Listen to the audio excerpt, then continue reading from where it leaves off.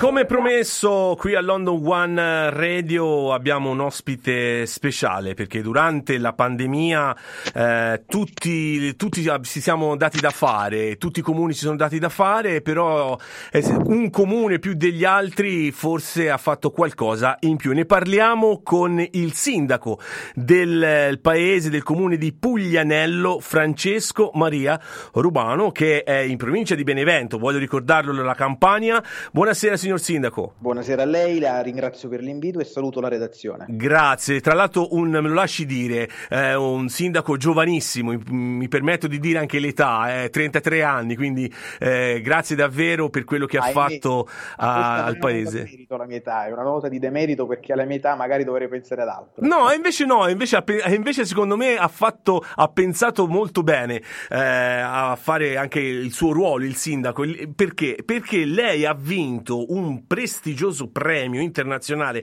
Starlight in un contesto appunto mondiale, internazionale, nella 78esima edizione della Mostra del Cinema di Venezia. Lei è stato premiato in quanto, insomma, lei ha gestito bene la pandemia, cioè il problema del Covid. Ce lo può raccontare?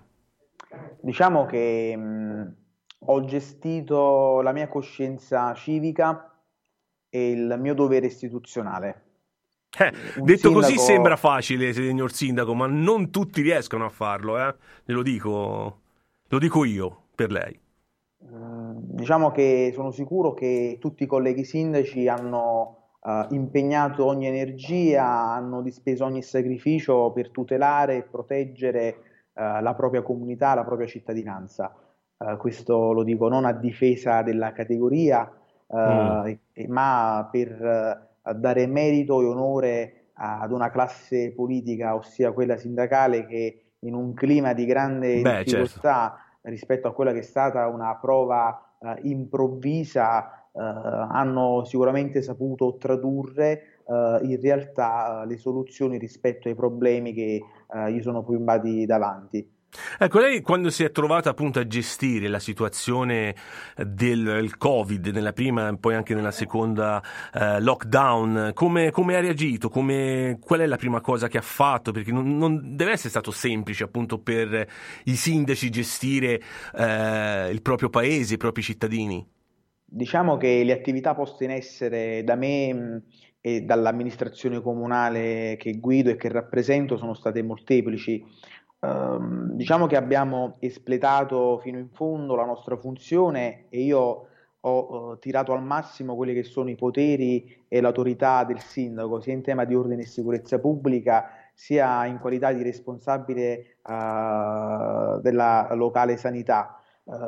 La prima cosa che ho fatto, avendo difficoltà rispetto a quello che è il nucleo di polizia municipale, purtroppo Puglianello ha una sola unità part-time di polizia locale. Purtroppo solo qualche tempo fa, di recente, lo Stato consente di derogare ai comuni rispetto a quello che è il superamento del limite del tetto di spesa sul capitolo del personale esclusivamente per le unità di polizia locale, per poter assumere, perché c'è stata questa problematica in Italia e l'abbiamo avvertita insieme a tanti sindaci in Campania, e nel mio comune non potevo, per questo vincolo diciamo di carattere normativo sul capitolo di spesa di personale, avere unità nemmeno in uno stato di emergenza.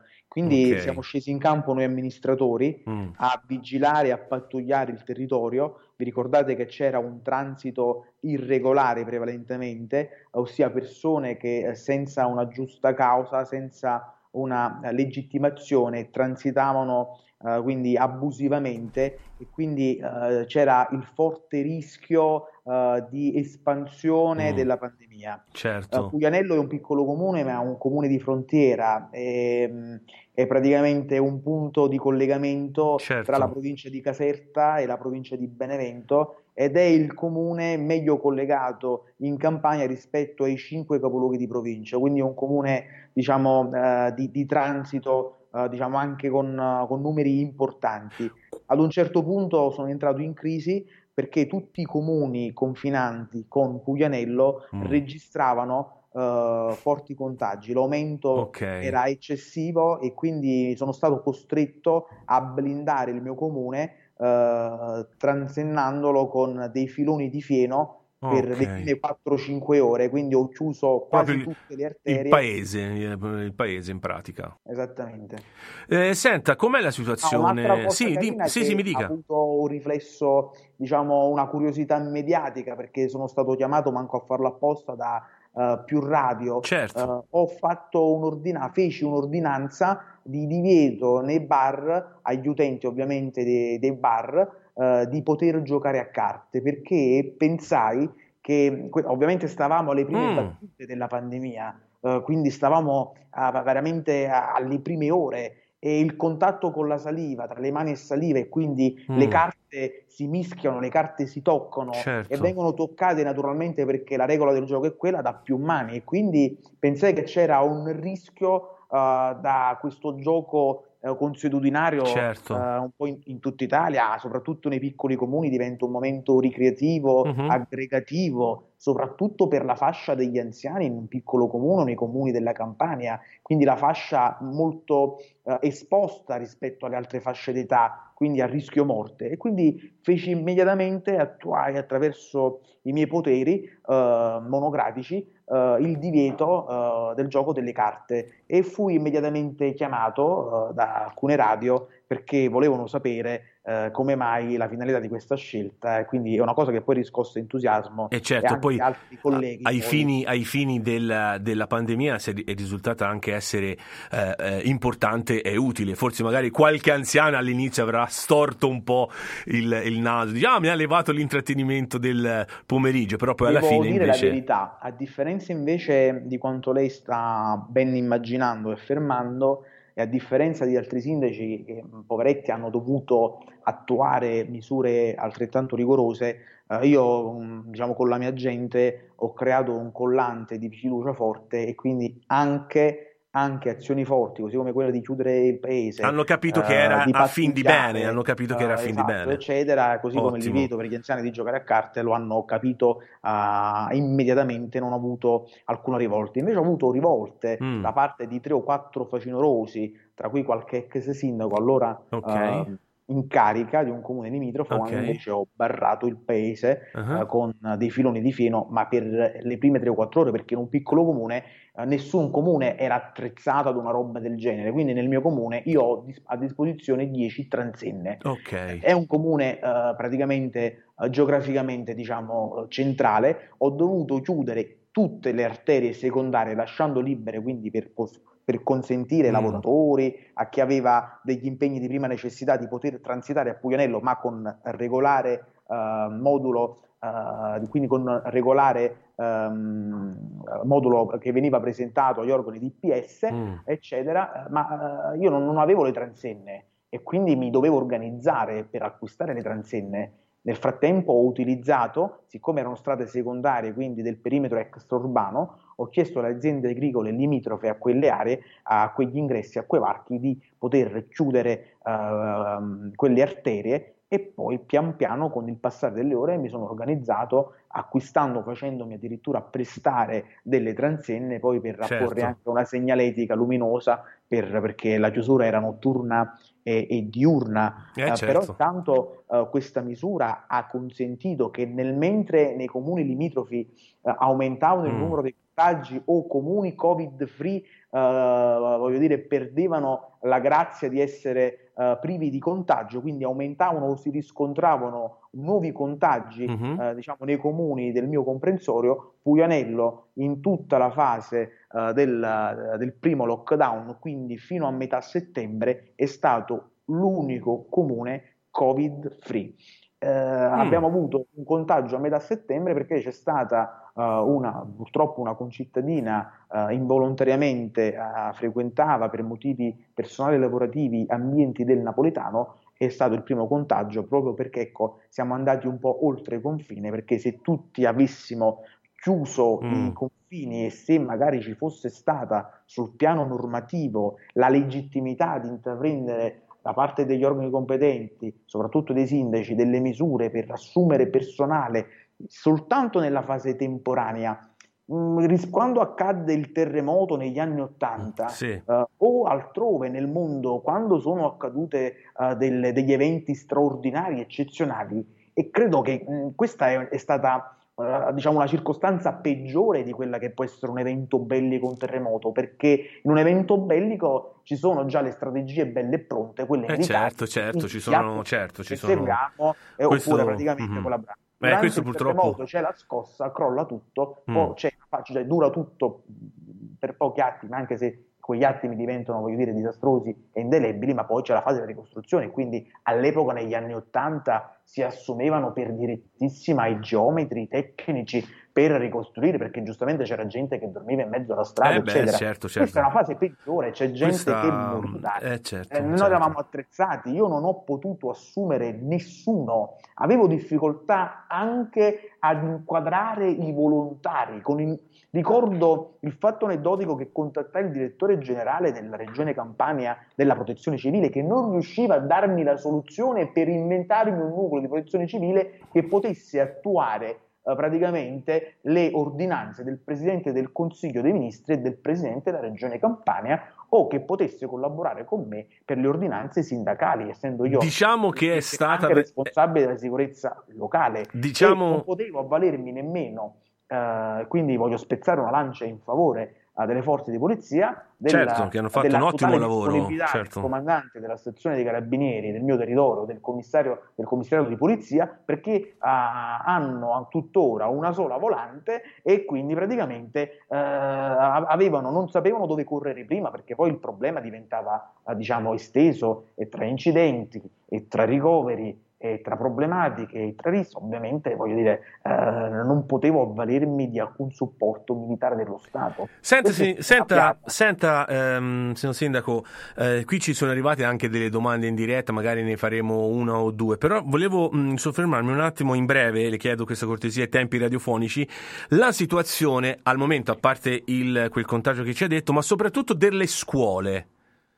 Ecco, vorrei parlare come stanno andando la situazione delle scuole, dei ragazzi, se hanno ripreso, non hanno ripreso, mezzi sono a scuola, mezzi sono ancora in DAD. Ci può fare No, come funziona su questo? fortunatamente la scuola ha consentito ovviamente la presenza, quindi ci sono attività didattiche tutte Ottimo, fatte in presenza, fortunatamente, e questa è stata un'altra piaga, perché poi c'era una fascia molto delicata, molto sensibile, particolare, che insomma è quella dei bambini, degli alunni, in certo. particolare materna, quindi prima infanzia, scuola primaria, un tempo note come scuola materna e scuola elementare. Sono giovane, ma legato ancora oggi al vecchio e quindi al vero manuale per leggere anche i dati e gli elementi sociali, e quindi eravamo impressionati per come gestire quelle sensibilità, e non Mhm. abbiamo fatto mancare loro, così come anche agli anziani, il nostro calore, la nostra vicinanza, la nostra cura, inventandoci qualsiasi tipo di attività da remoto con i bambini, con le docenti. Ho donato tutta la mia indennità, un'indennità di circa 1.000 euro, cosa da poco, ma è tutto quello di cui disponevo, e quindi per regalare attenzioni ai bambini, doni, facevamo il pizza party il sabato sera, quindi gliela portavamo a casa, così come anche agli anziani. Noi amministratori, insieme ai dipendenti comunali in prima persona, consegnavamo viveri, medicinali, andavamo ad accompagnare alcuni pazienti che stavano a casa a fare visite specialistiche in prima persona, quindi ci Mm. siamo inventati anche da taxi altre attività di questo genere. Siamo stati i primi a consegnare le mascherine attraverso una mia conoscenza che avevo con un'azienda che sta fortunatamente nella zona Asi del Beneventano, con il marchio Nazareno Gabriele, quindi per 1340 residenti. In realtà ci sono alcuni residenti all'estero, quindi su 1000 cittadini che di fatto, ovviamente di diritto, dimorano in Puglianello. Noi abbiamo consegnato nelle prime ore 2000 mascherine, perché quelle della regione Campania, badate bene, Mm. monouso, tardavano ad arrivare.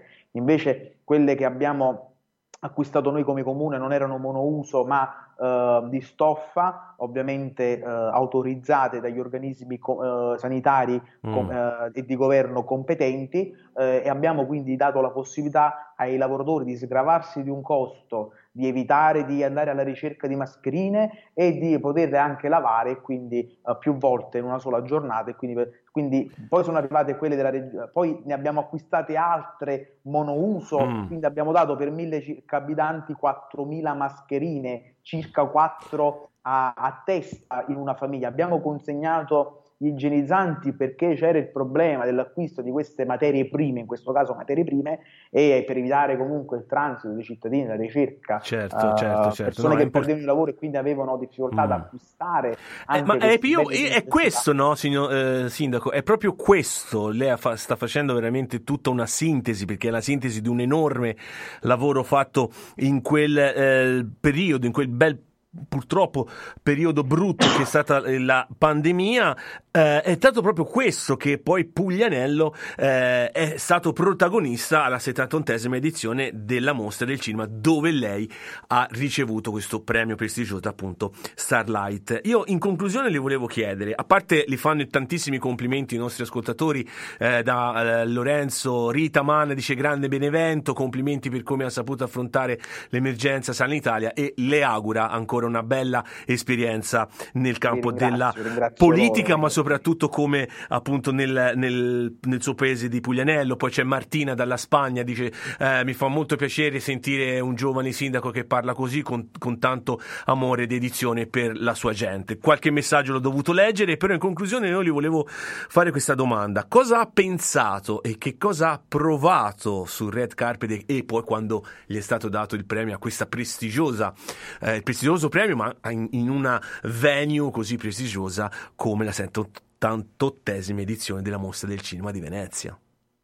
Ma la prima cosa che ho pensato è stata la mia gente, perché ogni risultato che raccolgo non lo tengo per me, lo raccolgo per loro, e per la mia gente che farò ogni mio passo, compirò ogni azione fino a quando me lo consentiranno e fino a quando Dio mi darà la forza per farlo. Vedrà che io sono convinto che tutta la gente di Puglianello, oltre a considerarla come sindaco, ma credo di aver intuito che lei ha creato proprio una famiglia in tutto il paese. Questo non è da poco, quindi le auguro veramente a lei e a tutta la sua gente insomma di riprendere al più presto la vita normale, ma credo che di aver capito che c'è una vita normale, si sta piano piano riprendendo. Gli faccio gli auguri a lei e a tutti gli abitanti di Puglianello, che si chiamano, come si chiamano gli abitanti di Puglianello? I puglianellesi. Puglianellesi. Io per non